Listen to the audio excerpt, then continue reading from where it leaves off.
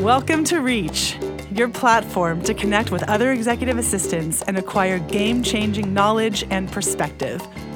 Reach is designed to inspire your workday, guide you through pivotal moments in your career, and transform you into the executive assistant you've always wanted to be.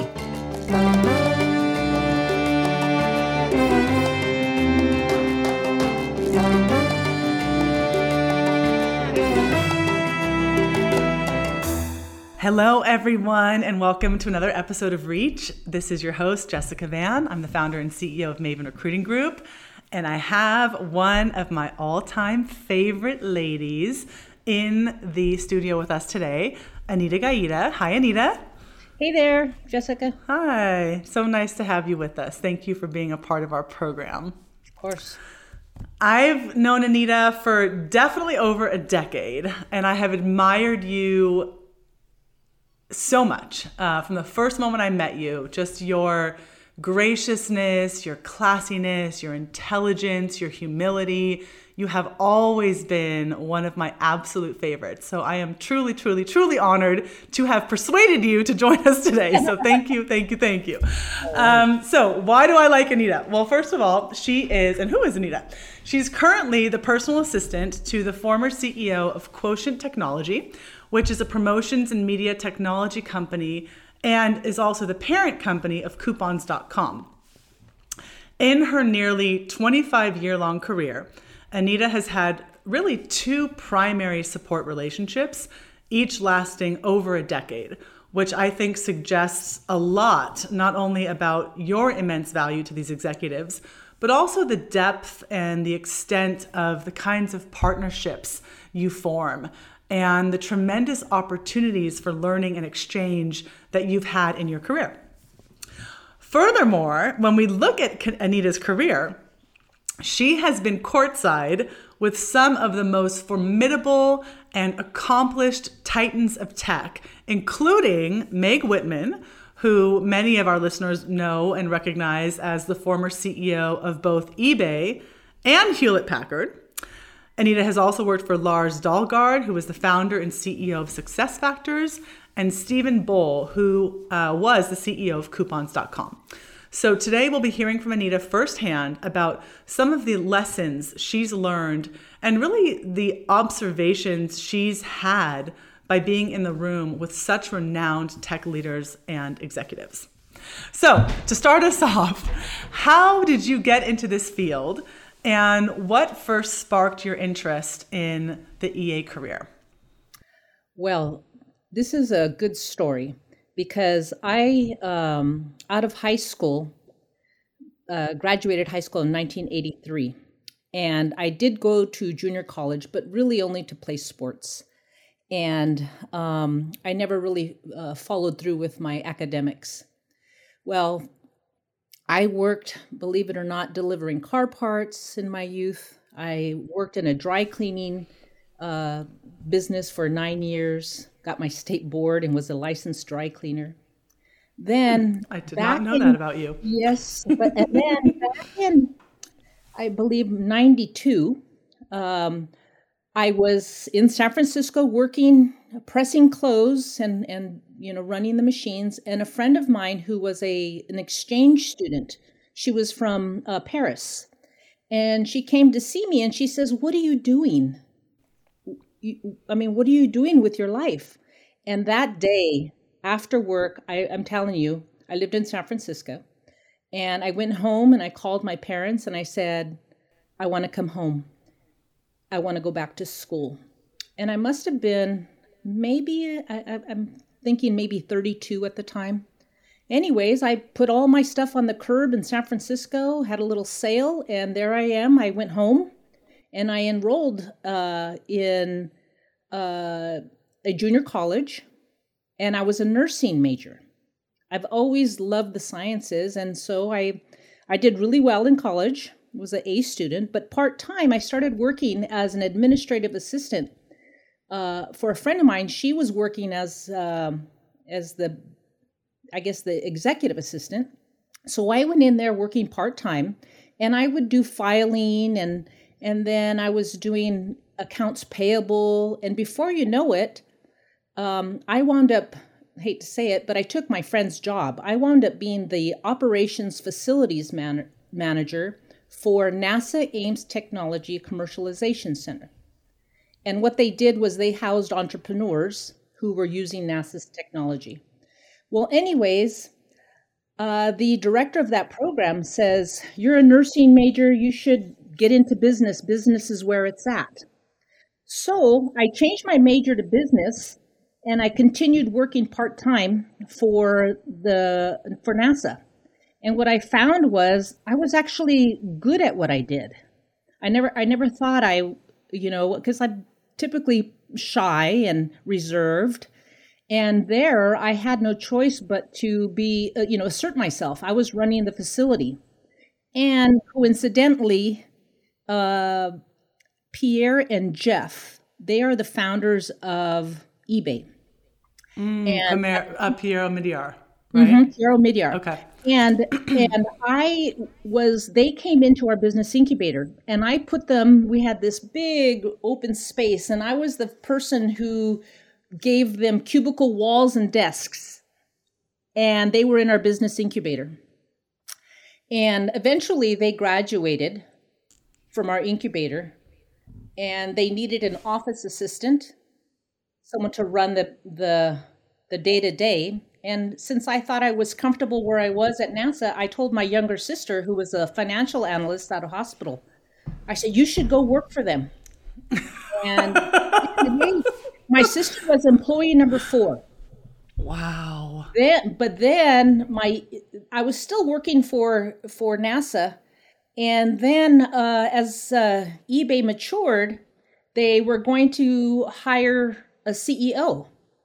And so my sister, who had already been at the company a year or so, says, "Hey, we're hiring a CEO. It's a woman. Her name's Meg Whitman. You should come work for her." And the rest is history.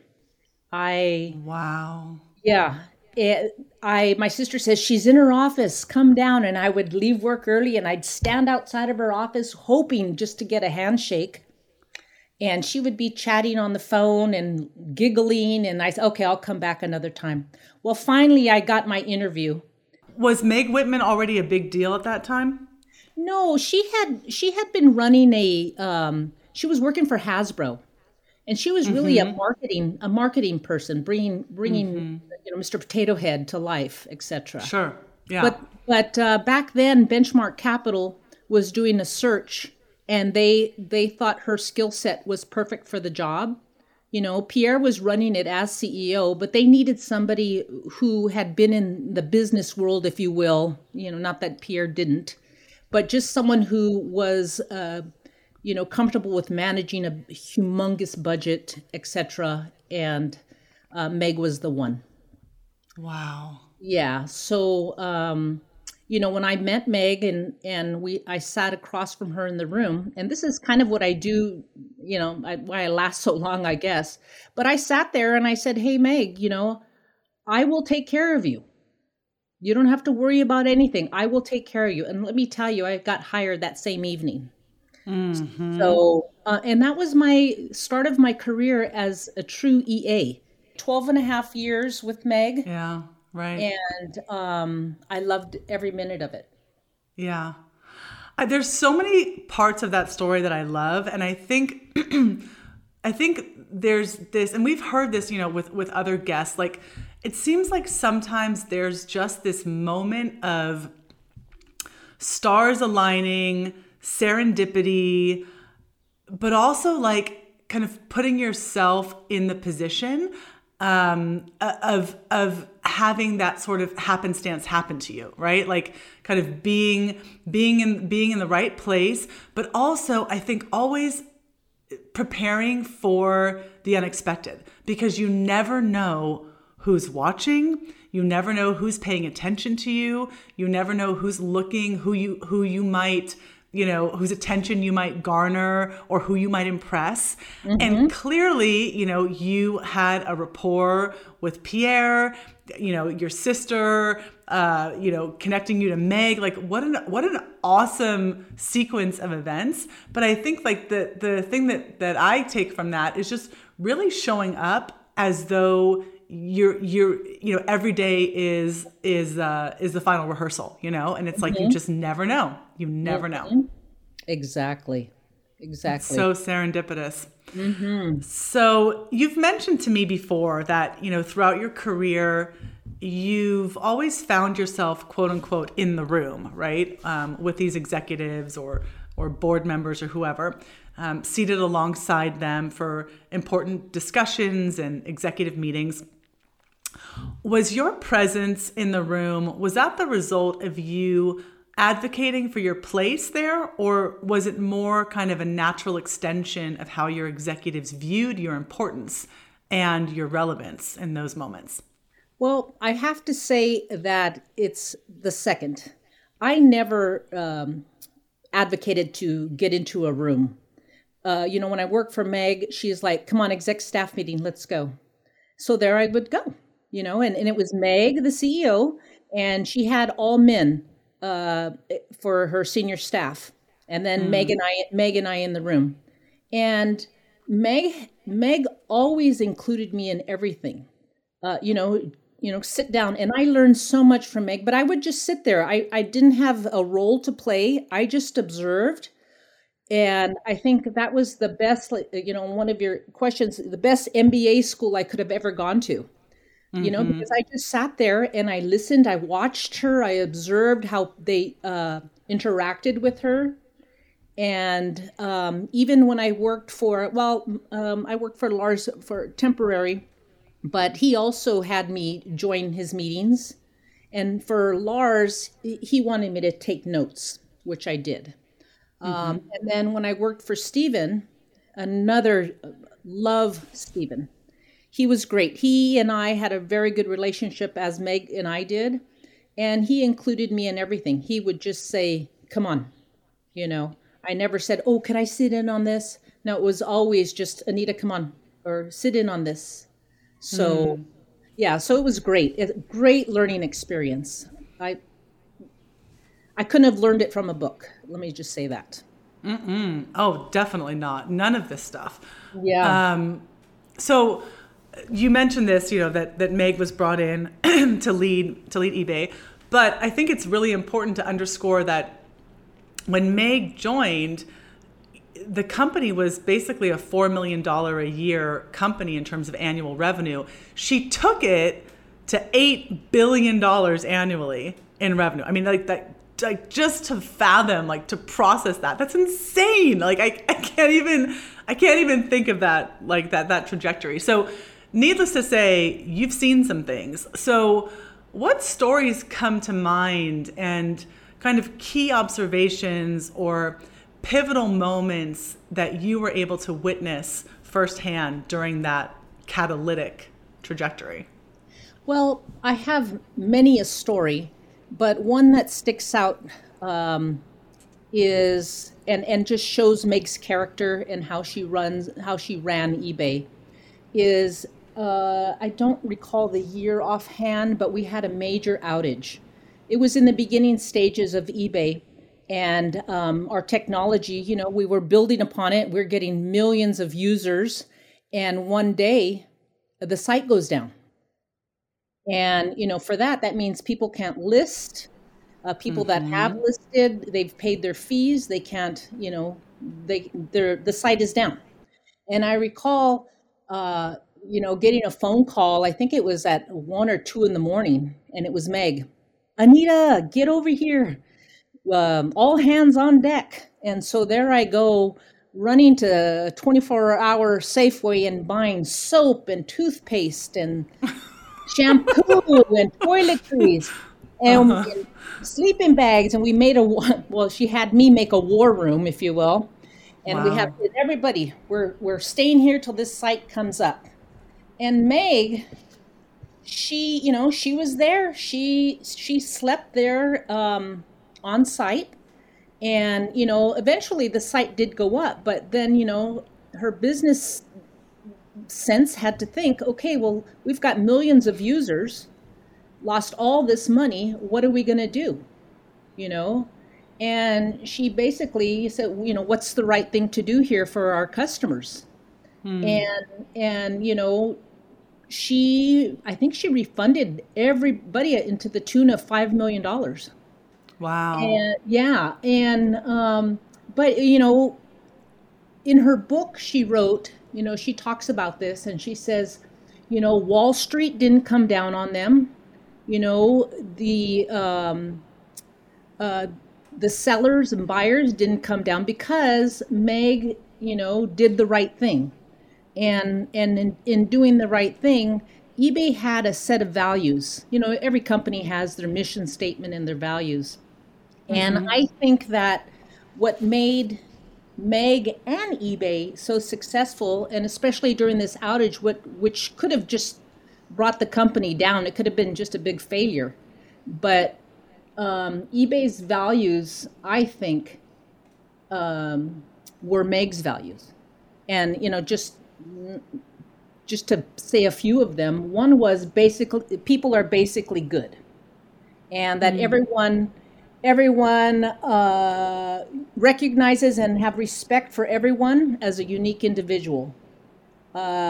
Treat others the way you want to be treated. Basic values, but she lived by those at eBay, and so did the other executives. And I think that's why eBay did so well in the long run. But during this major outage, it was down for some time, and no one gave up on eBay. And I just think that it was because of Meg's transparency and her leadership with her team that the company, prevailed in that crisis. Yeah, absolutely. I mean, those are the moments I think that really exemplify those crisis moments, right? That really exemplify how someone processes when things are unexpected, and really like when there's a question of integrity. And I think all of those moments really magnify someone's values, someone's integrity, all of the things. Oh yeah, and yeah, sorry, go ahead. Oh, I was just going to say, and Meg wasn't, if you will, tech savvy, tech trained, but she listened, and she wanted to learn, and she was in the fray. She would be right there, even if, they would be explaining things to her about the servers, this and that. She was there. She didn't go home. She showed her leadership by being there, just her presence. 100%. I mean, the fact that she was in the sleeping bags with the Head and Shoulders or whatever herbal essences, whatever it was that you bought from Safeway. I love that. I love that visual. That's so good. So thinking about how these executives navigate their roles and how they lead, what are some of the key lessons that you can share with our audience about their leadership style? Well, I'll speak to Meg first because I know her so well, and then Stephen. And I think both of them share that they're approachable. They're not just high and mighty, in their office and only dealing with, their staff, if you will, their senior staff, their executive staff. Both of them were very approachable. When I worked for Meg, I would look out the window and see her coming. And so I would already have her coffee, and I'd run down the stairs and open the door, grab her briefcase, give her coffee, and then we'd chat all the way coming up the stairs. But along the way, she'd put her, her bags down, and then what would she do? I call it walk the halls. We were all in cubicles. But she would walk the cubicles, and I'd be, behind her. But she'd be saying hello, good morning, and was approachable. Same with Stephen. People didn't feel afraid to come up and start conversation about anything, business or personal. I think the other thing is also being a good listener. Meg, I loved being in the room with Meg because she used to take notes and hear everybody's opinion. And she wouldn't make a decision right then and there. She'd go back to her office and she'd ponder it. And then she'd make a, informed decision. And sometimes, the things that she heard, maybe she didn't take any of their advice, but at least she considered it, and then she would make her decisions. But it was never a shoot from the hip kind of decision making. It was always listening, and then making those informed decisions. And I think the other thing that made her great, and I think Stephen as well, is that people matter. Employees matter. For without them, you're not a company. And I think that, they both took really good care of their employees and made them feel, that they were needed, they were special, So, and I can say that for myself, for the relationship that I had with both Meg and Stephen, is they became my friends, and they're my friends to this day.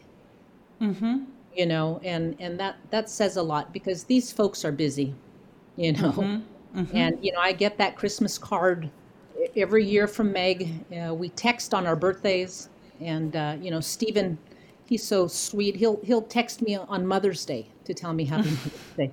I mean, I have really good relationships with them, So it's nice. It's a good feeling. And I think that lessons learned from both of them in the business world is just listen to your employees, listen to your customers, and always make informed decisions and be approachable, because people matter. They certainly do. And yet, as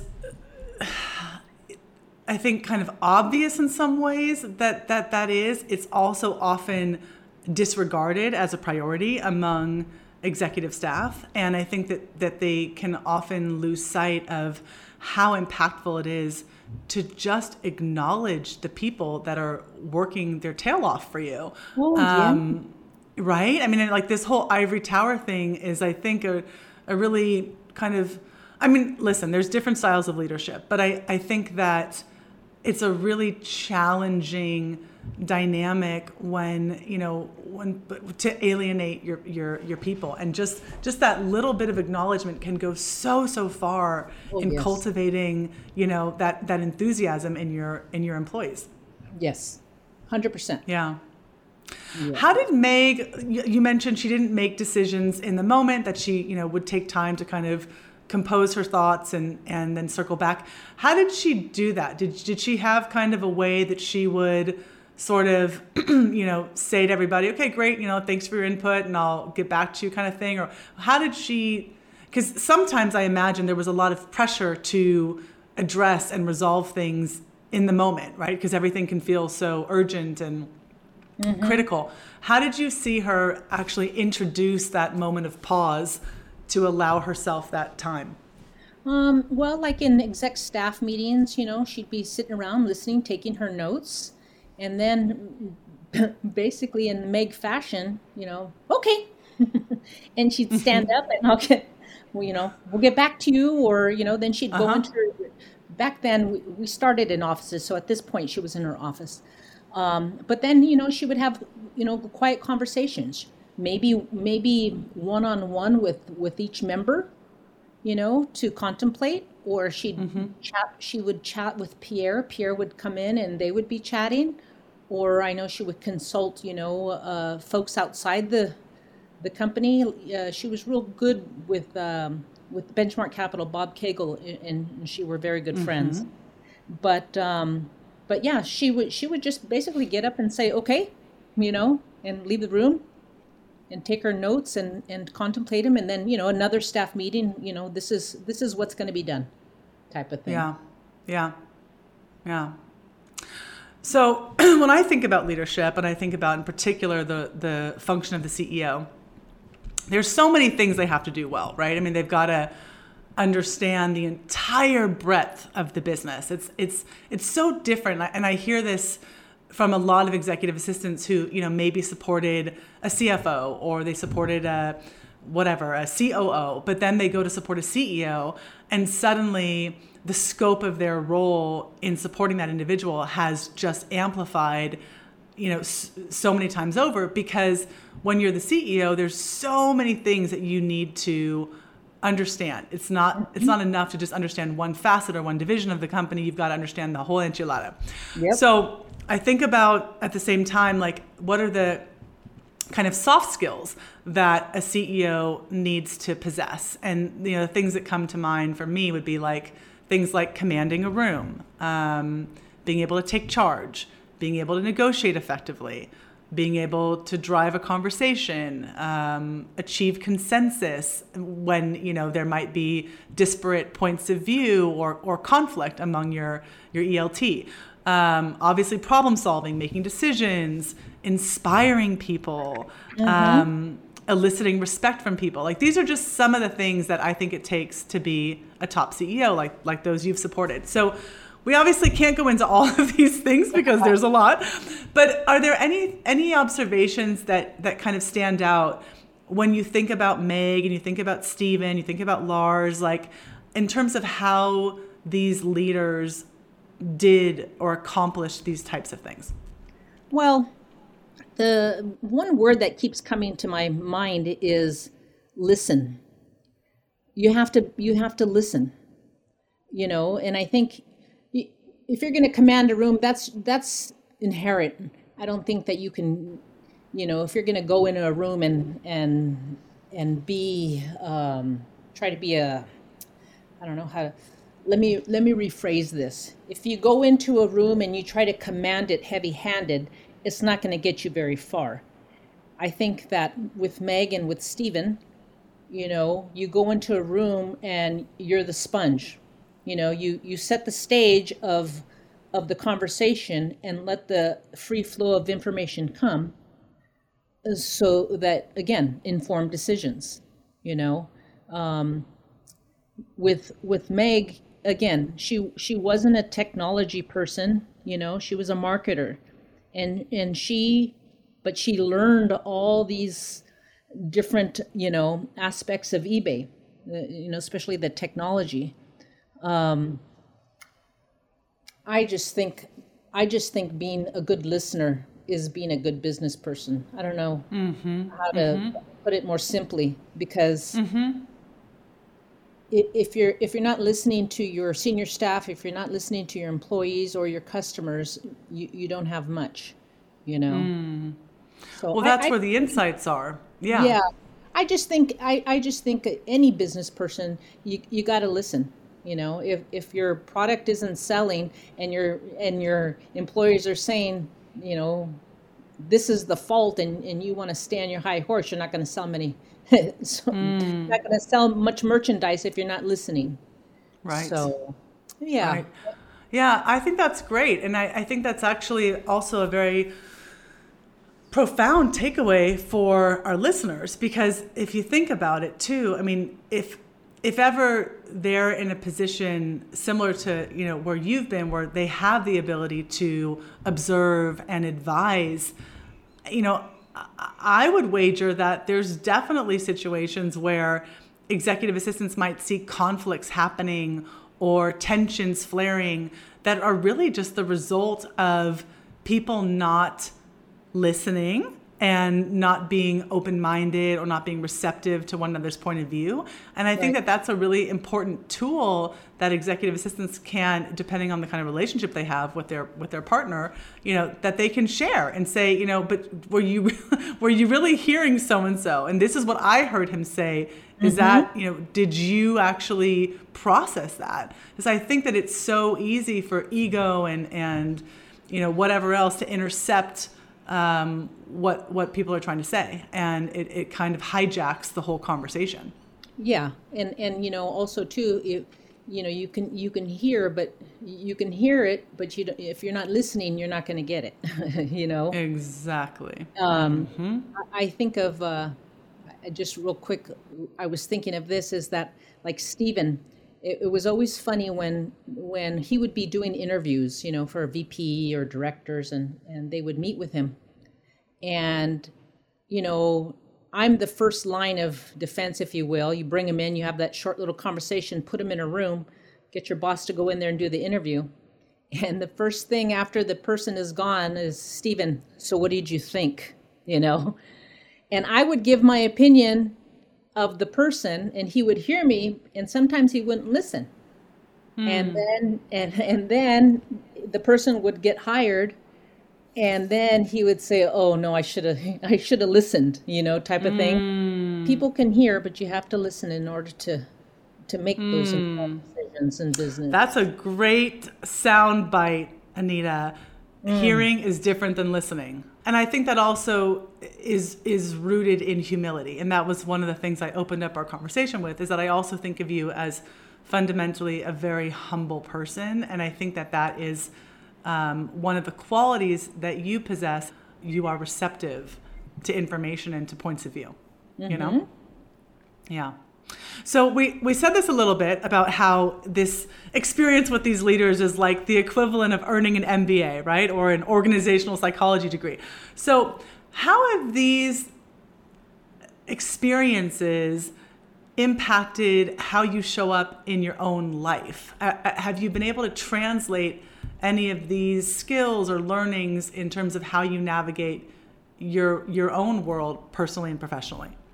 Well, I'll tell you, again, I've been an EA, I can't believe it, like 25, 26 years. And as I mentioned in the beginning of my career, I was timid, and I had always been timid as a child. I was timid and, if you will, unsure of myself. But I think that through the years, my confidence is a learned behavior.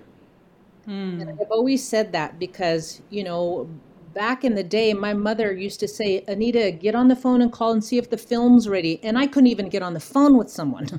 I was so shy. And throughout my career, by the time I got to Meg, I was full bore confident. It was the NASA business incubator that forced me to come out of my shell. And with that, and it translated into my own life, because I became super organized. And mind you, I graduated in 95 with my associates in science and then changed my major to business.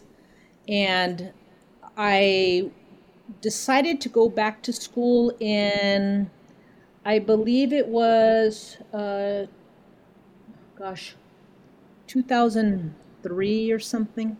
Anyways, while I was working for Meg and traveling around the world with her, I was finishing my bachelor's degree in business. And all of that experience taught me to be organized in business and personal, confident, proactive, and, think ahead of the curve. And I think that, I do it at home. I have two sons. I'm organized with them. We do the same thing the same way every day. That's how I like to run my home. And also, that's how I do for my CEOs. I do the same thing the same way every day. They get used to it. I'm used to it. I have a routine and nothing gets missed. And the same with home, I know you mentioned that in the case of both Meg and Stephen, they kind of very organically wanted you to be in the room. It was a very natural extension of their leadership style, and they wanted you there. They saw the value. What about, though, for some of our listeners today who maybe find themselves siloed or excluded from the type of discussions that you've described that would really allow them to have more context and more exposure?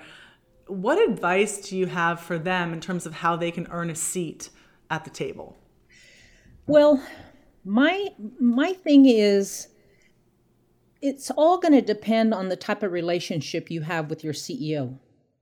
Now, Meg and Stephen, again, you have to build trust with them, of course, and that comes with time. You just don't earn it.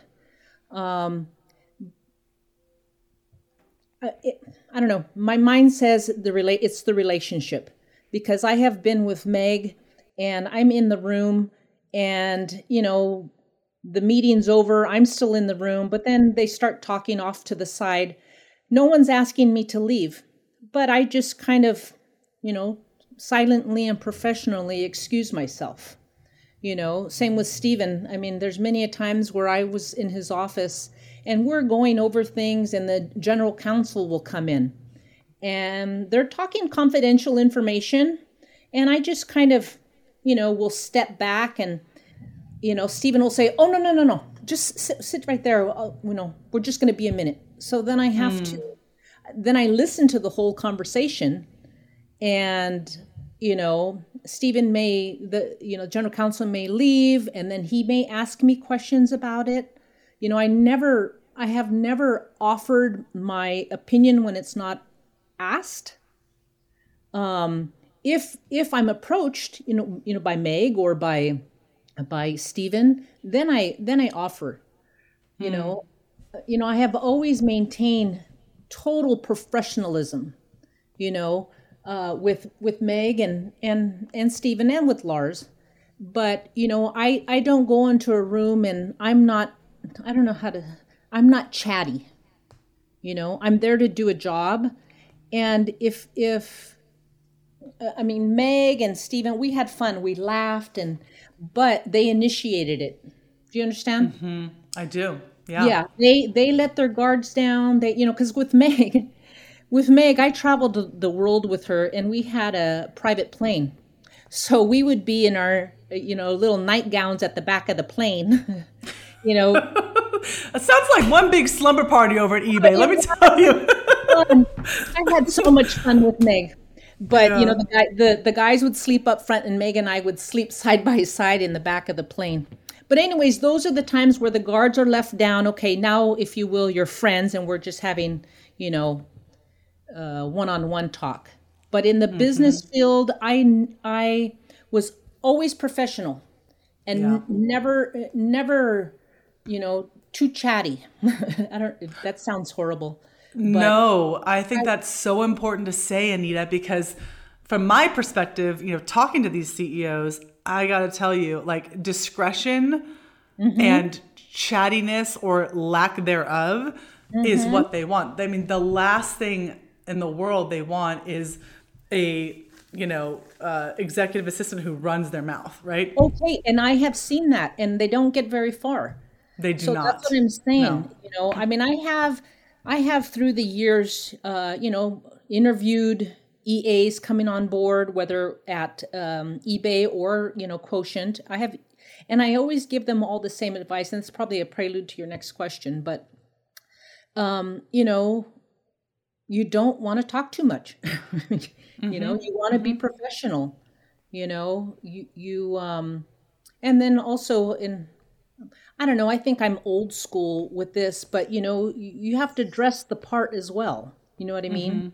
And this may be old school, but you don't want to, if you're an EA and you're in a public forum, you don't want to be wearing, unless it's a casual, you don't want to be wearing holey jeans and a halter top, if you will. Yep. Always business professional. In all my career, I loved getting up and wearing suits. I worked with Meg so long that sometimes we'd go to work and then she'd come up and I'd look at her and I go, Meg, and she'd be wearing a blue suit with a yellow shirt, and I look at myself, I'm wearing a blue suit with a yellow shirt. I'm like, oh my God. But yeah, just professional. Be professional. Yeah, absolutely. And I think, like, some things just to paraphrase, like, I agree. I mean, I think the role of the CEO assistant in particular is to be a vault. You have got to think of yourself as a vault. And if there's even the slightest potential that something could be misconstrued or that somebody could accuse you of oversharing or communicating, you've got to err on the side of, less is more. And like you said too, I think that, when you described the relationships and kind of how familiar you allowed yourself to be with the individuals that you supported, I think what I'm hearing you say, and correct me if I'm misunderstanding you, but I think what I'm hearing you say is it's got to be on their terms. Like you can't be the one to initiate the la-di-da, shoot the breeze, whatever. It's got to be on their terms. And if they want to take it there, great. But you can't go there if that's not available to you. Correct. 100%. I think those are important things for our listeners to understand and hear. Yeah. So, and you did kind of, I was going to ask you about, excusing yourself from meetings if you ever felt like it was not appropriate. And I think you did address that. So there were some moments where you felt like the conversation was veering in a direction that maybe shouldn't include you. And you would take your leave at those times, which I think is also important to note is you've really got to kind of display the kind of EQ to know when it's more appropriate to leave. Yeah. And I mean, you don't make a big to-do out of it. You just quietly and professionally walk away. Yeah. That's all you have to do. And then continue as you were, doing your work. Doing your thing. Yep. Doing your thing. Yep. So we talked about this, this incredible career that you've led and just these phenomenal experiences that you've enjoyed and had the opportunity to have. What we haven't talked about though are some of the sacrifices that you've had to make along the way. And I'd be curious to know, what that looked like for you and some of those moments that were hard that really, kind of took their toll on you. Well, when I worked for Meg back in the day, I did not have children. So the demands, it was very demanding. I was a 24/7 with Meg, but it was okay because I was on my own. I would be woken up in the middle of the night. One time Meg was in China. We had some issues with our site in China, and Meg was in China. And I think it might have been about 3 a.m, my time. My phone rings and I answer it and it's Meg. And she says, "Anita, I need you. I have to come back to the States for a board issue, but you're coming back with me." Well, thank goodness I had my visa already. And I had to get up and leave, get up and go. Of course, mind you, I didn't have, responsibilities of children, but I packed my bags and I flew on a private jet to China.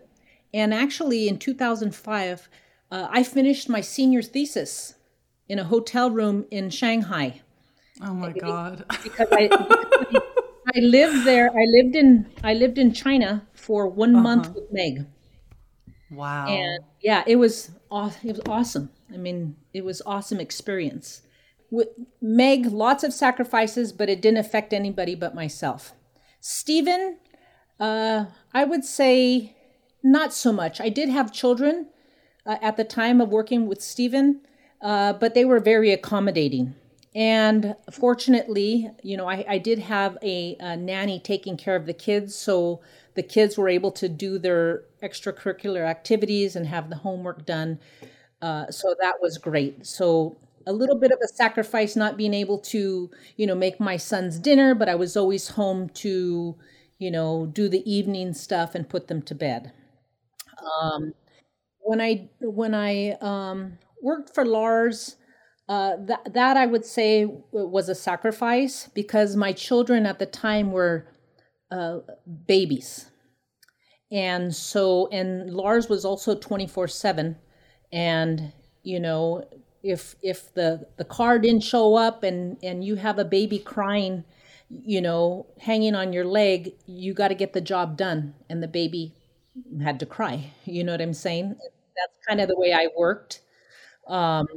Many a time in working, when I worked with Lars at Little Stent, my kids were, I think Michael must have been maybe 11 months old. Was he Yeah. that little? Oh my Yeah. Yeah. gosh. And David was a year. I mean, they're only, they're 14 months apart. But that I felt it. I felt the sacrifice there. I'd be Yeah. putting them both, laying with them, putting them both to bed as babies. And, I'm getting text messages left and right, while, he's at a restaurant and do this and do that, that was rough. That was a rough period, but then I moved on from that, and then everything changed once I got to, at the time, coupons.com, because they were very accommodating for my Yeah. children, you know. Right. Right. And then with coupons, I mean, I worked from home. I've been home for 5 years now, I think. Yeah. Yeah.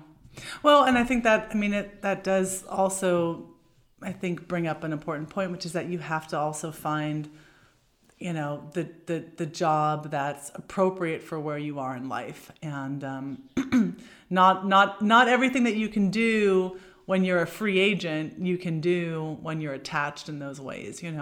Yes, and So you also have I'm to set yourself up. Yeah. yeah, and I mean, I'm right now. I'm working as a personal assistant, and he's in Chicago, so I'm still working from home, and life is good. Yeah. I have a good relationship with him. I've only known him now a little over a year, maybe 2 years now, but the relationship is coming along, which is nice. You know, Yeah. so Yeah. I have no doubt it will be another phenomenal relationship. The, yes, the way yeah. that you work, that's your track record, Anita. That's your track Yeah. record. Um, Closing thoughts on advice for other EAs who want to have a kind of career like you've had, where they can support a titan. I mean, you mentioned some key things along the way about, obviously, minding your P's and Q's, and being a good listener, and being a vault and not oversharing. But any other, advice that you would share with people that want to have the same kind of career that you've had? Yeah, I think several things. Number one, and most importantly, is be organized. There's no reason why you should miss a task, because everything needs to be written down. Be organized. You know, when I worked for Meg and Stephen, they both had me every morning scan their inbox, their mail inbox, scan their sent files, and then, basically they really didn't have to tell me what to do, because I already read everything. I knew what next steps that Meg had asked for, because I saw her say, I'll have Anita follow up. Well, she didn't have to tell me because I read it. So be super organized, hyper organized, write everything down, cross it off when you're done. And every single day, make your list of what you want to accomplish that day. And if you don't get to it, circle it on the list and add it to the following day. The other thing is, I said that, take notes. Always take notes. If you're in a meeting with your boss, take notes. When you get back to your desk, if there's something that you wrote down that you don't quite understand what you wrote, don't be afraid to go back in there and get clarification and ask question. The last thing you want to do is, for fear of embarrassment, or they might think that, you don't get it. They'll think worse of you if you get it wrong. Get it right. Get it right the Absolutely. first time. I am a stickler for that. Get it right the first time. If you're asked to do something, or if you're asked for some information, there is no I don't know. There, get those words out of your vocabulary. I'll find that for you right now, or let me look into that, or just never let them see us sweat. That has Yeah. been my motto. Yep. Yep. And then I think lastly is always check your work. Grammar. When you're writing, make sure that, you dot the I and the period and the commas are all in the right spots. I think grammar is really important. A lot of people, are used to spell check, but good old fashioned grammar in writing correspondence is key. You know, you're an extension of the executive's office, and you don't want to be having all these typos, you know, as you send out correspondence. So I think what's worked for me over all these years is, you know, be professional, don't talk too much, be super organized, don't be afraid to ask questions, and you know, triple check your work. I think I think that's good. And again, like you said, you're a vault. You know, you're going to be hearing tons of information, but it doesn't go anywhere. You know, I remember I was in New York. We had a strategy meeting out there, and I had dinner with the president of the company. And we were sitting there, and he says to me, and he had just come on board, and he says, "Oh, Stephen has, you know, talks very highly of you. He said you're part of the executive staff, and you know, open book. You know, we can talk to you about anything." And I thought that was really nice. You know, I want to be, any job I do, I want to be considered that trustworthy, where I am named under executive staff. Yeah. You know? So, and that's where I've been. You know, that's how I'm treated, and that's what I'm used to. You know, and it's a great place to be. It is.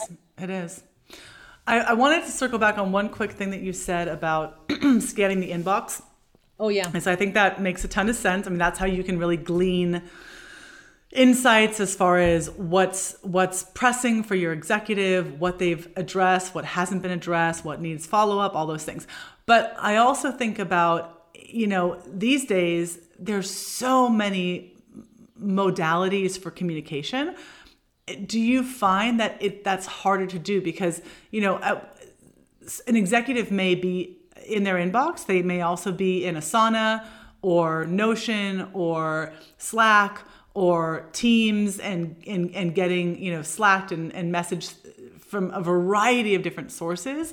So have you found it harder to be able to monitor those types of things given just the kind of exponentially more chaotic, you know, structures that we have now? Or what are your thoughts on that? Well, you know, if I go back, and it's almost the olden days, if you talk about Meg in the 90s, right, the internet bubble.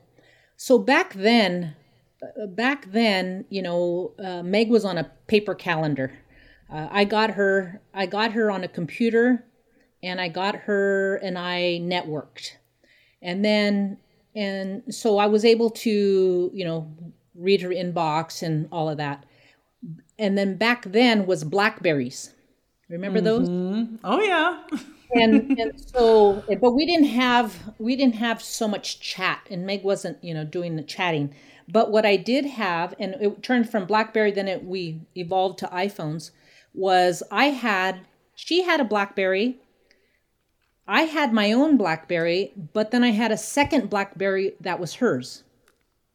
So anywhere I was, I had my laptop, but I could be anywhere, and I would be scanning her inbox, you know, it's her Blackberry, you know, has all her information, but I would be scanning in and calling things out to her that she needed, you know, or I had it also too. She had it on her phone, but love Meg. She was really dependent on me. I made her that way. And she would be, you know, saying, "Can I get so-and-so's phone number?" Well, she has it, but, you know, of course I have it. So, you know, send it over to her right away. When I got with Stephen, same thing. We had barely started on the instant messaging, Slack, etc. I didn't find that I was missing out on too much. Because Stephen and I talked on a regular basis, and most of the directives came via email, you know, or just directly from him. If there was any Slack thing, he would always bring things up to me, and then we would chat about it. But you know, if he was doing a meeting with his engineers on there, I would know nothing about what was said unless there was a directive that came out of it. You know, Okay. And then he would, you know, forward something over to me. But yeah, that would be difficult, you know, if they're making plans and it's on Slack and you hear nothing of it. Yeah. And I think those are, you know, when I think about some of the challenges that come up for our clients, oftentimes it's how do I streamline communication? What are some kind of communication protocols and standards and just ways of operating? It seems like that becomes progressively more of an issue and communication breakdowns. So kind of solving the communication riddle seems to be an important one. Yeah, I think But also too, I was going to say, every day with Meg and Lars but Meg and Stephen, every day I would meet with them. I'd put myself on the calendar and I would have, if not one, 2 pages of different things to ask about, you know, and and get my answers that way. And okay, and then you end it with, is there anything I need to know? Is there anything going, and then, oh yeah, and then tell me something, or nope, we're good, and then, we would chit chat, or I would just leave the room and continue on with what I was doing. wow. So that was daily for you. Yeah, every day I meet with them. Yes, you have That's to. fascinating because I hear a lot of assistants say, I can't even get my executive to agree to once a week meetings. Oh no. I mean, I told Meg and I told Stephen the same thing, is when I interviewed with them. I said, we do the formalities of what you've done, this and that. But the last question I did with Meg and with Stephen is, okay, so I have a question. Do you want to be managed? And I remember Meg was fine with it. Meg was giddy, And Stephen, I remember, I can still see his face. He got, when I asked him that, he got a boyish grin. It was so cute, but he got a boyish grin and he just looked at me and smiled and kind of nodded his head sheepishly, like, yeah. And that's the way I work. And I don't, and I do it with Matt too right now. That's the thing. Do you want to be managed? Because it's my job and any EA's job to manage them. They want to be managed. They don't want to be hunting for things. They don't want to, with Meg and even with Stephen, you have to think ahead of what they're thinking. Do before they even ask. And once you build a relationship with them throughout the years, you get that, and you're doing it and they're like smiling ear to ear saying, I was just going to ask you that. And it feels so good. It's satisfaction. I really enjoy being an EA for all these years. It works for me. I love it. I mean, I think that's evident in the way that you talk about it and the pride and really I can hear the joy in your voice. I can hear the satisfaction that you've experienced, in being able to do this job so well and the value that you've been able to create. Like I can really hear it. And it's interesting because I know you started off on a nursing track and obviously you're not a nurse, but there's an element of, I think that what comes across to me is just how much you enjoy the care aspect of what you do and how much you really, want to take that over, like take over those burdens for them and really just offer them back a better quality of existence. That's really how I see your role.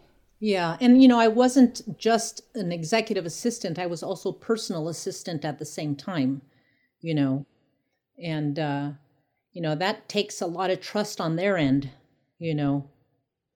to allow me in, It does. So I have a final question for you. Yeah. And it's the same question I ask of everybody. And I know you've had some great support relationships in your time. So this might be hard for you. But if there was somebody that you could support throughout the course of history, time, living, deceased, doesn't matter, who would you like to support and why? Okay, so this is a good question because, after working for Meg for 12 years, 6 months, I was like, what am I going to do? And then I started thinking about, who do I want to support? And I never took the step, but I would say that if I could support, I would like to support Sheryl Sandberg. Oh, Yeah. And I've known of her from way back in the day, in the 90s. And I just, I think of her like I think of Meg. I've never met her, Cheryl. I've never met her, but you know, she's an empowering person.